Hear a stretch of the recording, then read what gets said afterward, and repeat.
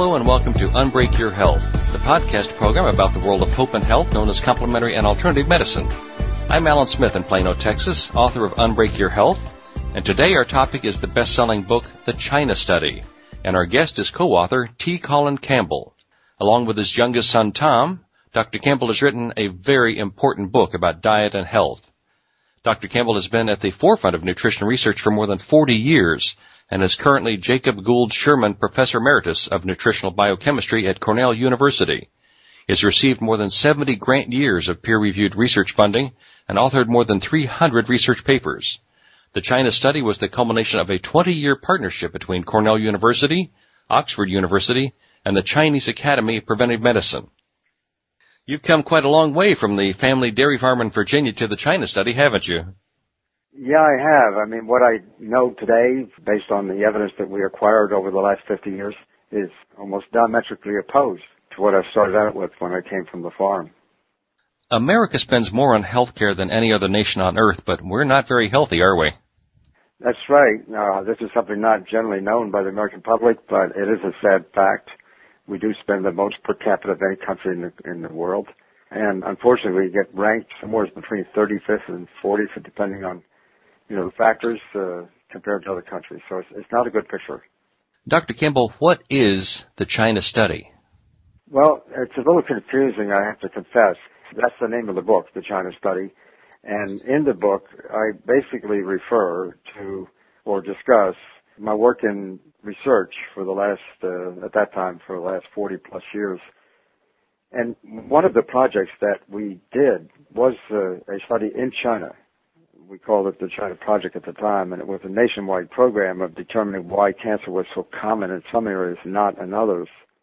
So it was a serious study, but the book itself reviews not only that study, but also much of the research that I had been involved in prior to that, and also included my experiences for about 20 years working on national policy development, being on expert panels and things like that. When you started your research, did you expect to find that the American diet was going to be superior to the average China diet? No, I actually don't like particularly to refer to a China diet. What we did was to go to China in the rural areas of the country and just measure as many things as we possibly could. And there were about 24 laboratories around the world involved in that effort. But we wanted to measure lots of things to see why it was, as I said before, these serious diseases were much more common in some areas and much less common in others. So that was the study. And when we finally concluded that study, and together with the information that we had been obtaining in our laboratory in the years prior to that, I had to come to the conclusion that consuming a whole food, plant-based diet without, adding back a lot of salt, sugar, and fat, that kind of diet really had some remarkable properties in creating health. And, of course, that was substantially different from what I grew up on the farm with and what, in fact, I taught my students at the beginning of my career. So the diet we're talking about now is low-fat, low-protein, high-carbohydrate type of diet. In opposition, the kind of diet we tend to consume in this country is high-fat, not low-fat. It's also relatively high in protein, especially high in the protein coming from animal-based foods, and relatively low in carbohydrate. So this new diet can do remarkable things. I mean, it's not just me and my group, but my colleagues as well.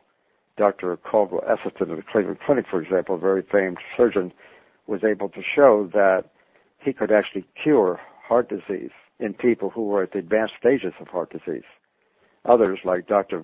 John McDougall in the West Coast and Dr. Neil Bernard in Washington and still others, have found that you can take type 2 diabetics and basically eradicate the disease within days almost.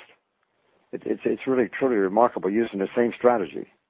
And then there's a gentleman by the name of Dr. Roy Swank, now passed away, who for many years studied multiple sclerosis, a very serious disease, and found that essentially the same kind of dietary approach could stop the progression, as he said, of 95% of multiple sclerosis diseases or patients.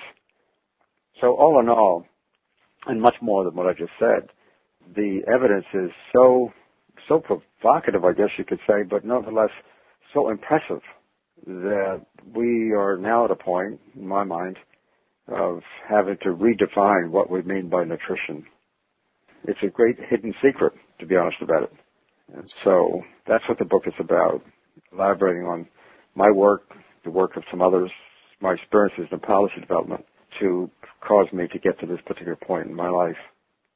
In your book, you notice that the Chinese actually eat more calories than we do, but they gain less weight than Americans, don't they? Yes. I often ran into so-called heresies during my career. Heresies even in respect of what I had been teaching my students, the typical textbook stuff, but you just mentioned one, that it is possible when we're using a whole food plant-based diet not to worry about counting calories. We can forget that.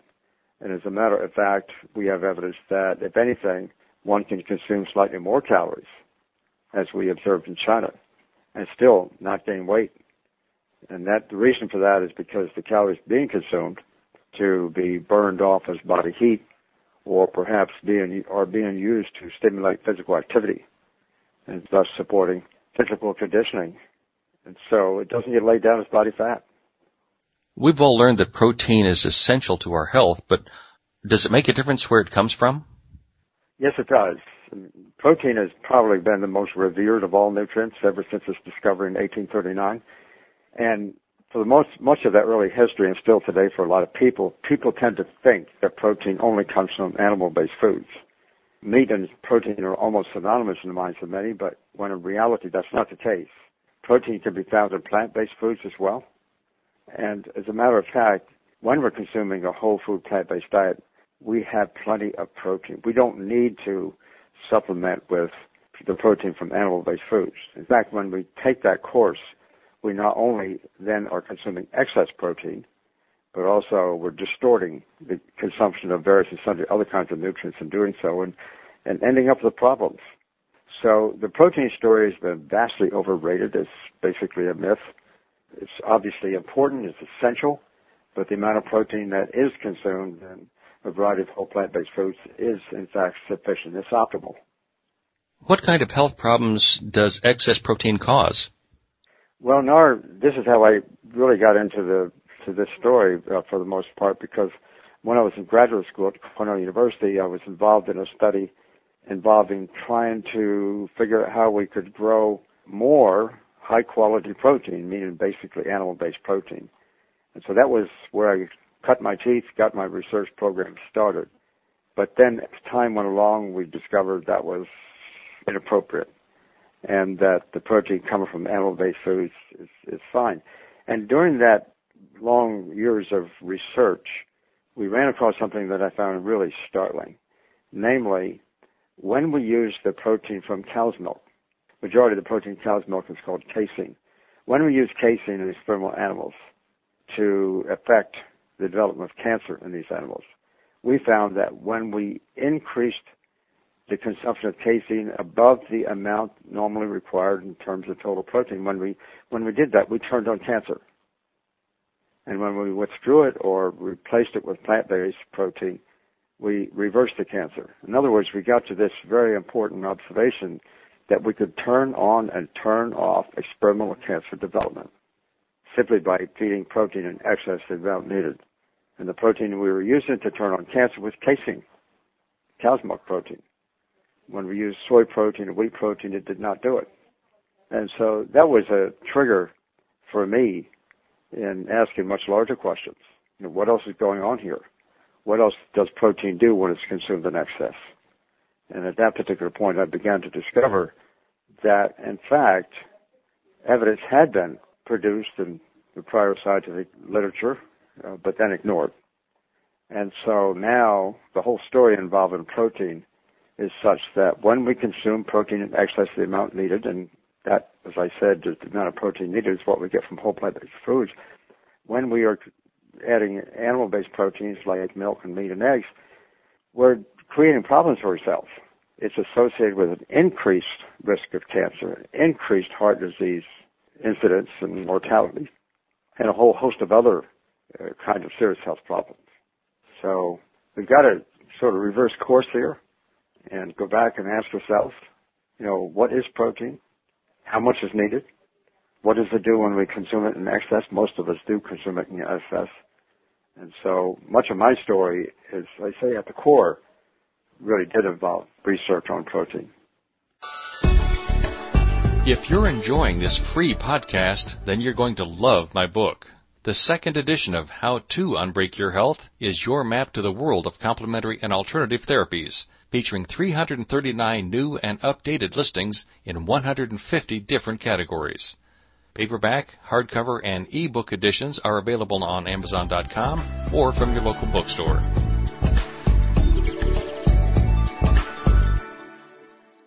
So, in other words, many of America's health problems really come down to three things: breakfast, lunch, and dinner, right? Absolutely. Absolutely. What we put on our fork not only has a major effect on our health, but also has many other ramifications too. I mean, for example, our healthcare costs in this country are the highest in the world, as we mentioned before. It's largely related to the fact that we're simply not eating the right food. It's been known for since the ancient Greek times, that we are what we eat, and we are eating the wrong thing. And it's causing us enormous problems. And this whole story has not been told appropriately, has not been told, in part because our chief health institutions, like the medical establishment, medical schools don't teach nutrition. So doctors have no training in nutrition. In my community of biomedical research, for example, with the National Institutes of Health, who funded most of my research, in fact, virtually all of it, the National Institutes of Health, that's NIH, that's probably the single most influential medical research agency in the world. They have 27 institutes and programs and centers. There's not one called the Institute of Nutrition. So in reality, since the medical practitioners are not telling the public about nutrition, since my community and the biomedical research community are not studying nutrition appropriately, the poor public are left up to the whims and claims of corporate America as to who are more interested in selling their products than they are interested in the health of the nation. So nutrition is missing from the equation. Just that simple. And in large measure, during years past, it's been partly intentional. It's partly because of just a really sad ignorance of what this can do. And I would argue that nutrition as a science ought to be the premier biomedical science, certainly for the future. If we don't understand that and come to grips with that idea, we're going to continue to have the serious problems we do now. I think one of the textbook cases illustrating your point is one of the best-known cheeseburger eaters in America, and that being former President Clinton. And he's actually credited the China study for his weight loss and improved health, hasn't he? Yes, he did. He got our book 2 or 3 years ago and eventually tried it, in preparation for his daughter's wedding this past summer, and then found that he got some remarkable achievements, benefits, and finally went on CNN and told Wolf Blitzer his story. And he said, yes, it was our book and also my friend, Dr. Caldwell Esselstyn, and as well Dr. Ornish, who are working in the area of cardiology, and that was his particular problem, that collectively this information really did have a major influence on him. And he very clearly stated that he did not eat dairy and meat and went on to a whole plant-based food diet. Most of the things he said I support. A couple of things he said are not quite in order, but he talked about taking a protein supplement. That's not necessary. But President Clinton has a great reputation, as we all know. He's very well known. And for him to have seen for himself what it does, and then to have gone on the public air and tell the story is pretty remarkable. One of the common misperceptions about health and nutrition, something that we all seem to have been taught in school, is that cow's milk is what you want to drink to improve your bone density. But that's not really the case, is it? The opposite is true. The higher the consumption of dairy, the greater the risk of osteoporosis, for example. It has the opposite effect on bones. And we now have empirical data, as we say, published scientific data in peer-reviewed journals, to show that the higher the consumption of animal protein, for example, which of course is provided by cow's milk, and the higher the consumption of calcium, which again is primarily provided by cow's milk, the greater is the risk of so-called bone fracture rates and incidence rates, which translates into osteoporosis. So the higher the dairy consumption, the higher the rates of osteoporosis. Dr. Campbell, it's wonderful that I'm being able to talk to you today since March is National Nutrition Month, according to the American Dietetic Association, but Americans aren't getting the right information about nutrition and health, as you mentioned earlier. For example, what about the science behind our current food pyramid right now? Well, you just mentioned the American Dietetic Association, and I know I'm on air, and I intend to say exactly what I'm saying. The American Dietetic Association is hugely supported by the food and drug industry.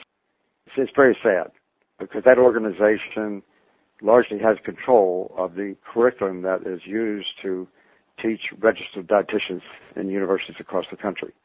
That organization plays a major role in the licensing of public nutritionists.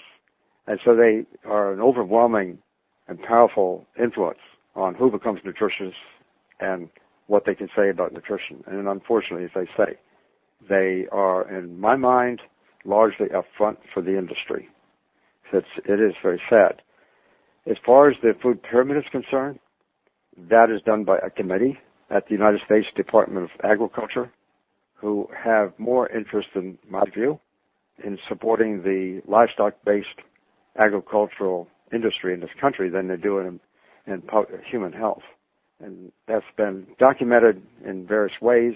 I've been on committees like that. I know how they work. They do, in fact, produce information that ignores what I'm talking about and instead promote information that supports the industry, especially the industries that are subsidized by the American taxpayer. And that's a very sad commentary, but it is true. Our taxes are being used to funnel through, essentially, the United States Department of Agriculture to support the production of foods we ought not to be eating.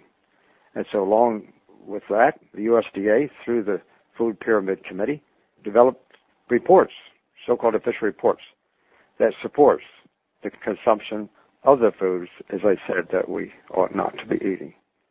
They do give some sort of throwing a few crumbs, in our way from time to time. But that's about what it is, that they're not serious about encouraging the kind of dietary change that we need to have. I've read that there's been some controversy about soy protein. Isn't this an example of why we should consume the whole plant and not just bits and pieces? Yes. I mean, there has been an issue, quite a controversy, as a matter of fact, about soy protein over the years, and that goes back, in my experience, to in the 1970s when I was working in the Philippines. We were organizing a national nutrition program for feeding malnourished children. And at that time, there was an interest in the Philippines to produce soybeans for export to the country because of the alleged health value of soy protein. And that was met with considerable consternation and criticism from the dairy industry in this country. So it was the dairy industry suddenly competing with the soy industry. Later, when soy burgers came along and the proposal to put them in school lunch programs, again, the controversy erupted. It was always the dairy industry-backed information that was thwarting the efforts of the soy industry to get their product out there. Well, in due course, the soy industry grew and eventually became, a good standing in its own right. And so now it's quite a strong industry. And so what I see from time to time is just claims being made by both sides against the other side, in a sense, sometimes rather subtly. And unfortunately, much of the information that the public gets is sort of tossing the tennis ball back and forth across the net, each industry going after the other one, in a sense. To clarify some of this, it turns out that whole soybeans, just like whole legumes of other kinds, peas and beans, are, in fact, a very good source of protein as well as other nutrients. It's a good food, and soybeans is no exception, as it certainly is. However, soy has been extracted in various ways, processed, and so we now have a lot of soy products appearing every place. And we have some evidence to suggest that we can overconsume these kinds of soy products. And so my own personal interpretation of this information is that if we stay close to the whole food, we can use some of the soy products, of course. They're good products in many cases, but we have to use a little caution in not overdoing them. It is a processed food, and can, in fact, present some problems that are suggested by the scientific evidence. Dr. Campbell, what are you trying to tell readers with your book, The China Study? Well, number one, I don't like to proselytize. I may sound otherwise, but I really don't like it. I simply am interpreting the evidence that we acquired in our research program over the years. And I'd like to point out, too, that our research program was paid for by the American taxpayer through NIH. So I feel some responsibility to tell the American taxpayer what we did with her money. And we did it as honestly as we could. I'm not selling products. Don't get into that business. I am simply just feeling a responsibility to tell the American public what we learned. Now, to go back to the individual, as I say, I don't like to proselytize. Everybody has a free choice to do what they wish, and I'm opposed to efforts made to, sort of channel people's decisions into certain directions. So I feel very strongly that people obviously need to have their own personal choices. If they choose to eat the wrong kind of food, in my view, well, that's their business, not mine. And so all I wanted to do with the information that we acquired over the years is to simply share my interpretation of that information with the American public, because it has not been told in this way very well in the past, hardly at all. And I think the American public deserves better than what they're getting. It's that simple. Dr. Campbell, I'd like to thank you for taking the time to talk with me about your wonderful book, The China Study. I really enjoyed reading it. Anyone wanting to learn more should visit the website www.tcolincampbell.org. You've been listening to the podcast edition of Unbreak Your Health, discovering the world of hope and health known as complementary and alternative medicine. I'll be back soon with another edition, but to learn more about our guest today, please visit the podcast page at www.unbreakyourhealth.com. We'd love to hear from you about this program. Please send your questions and comments to info@unbreakyourhealth.com. This program is a joint production of Unbreak Your Health and Loving Healing Press. Thank you for listening. I'm Alan Smith, and I look forward to being with you again soon.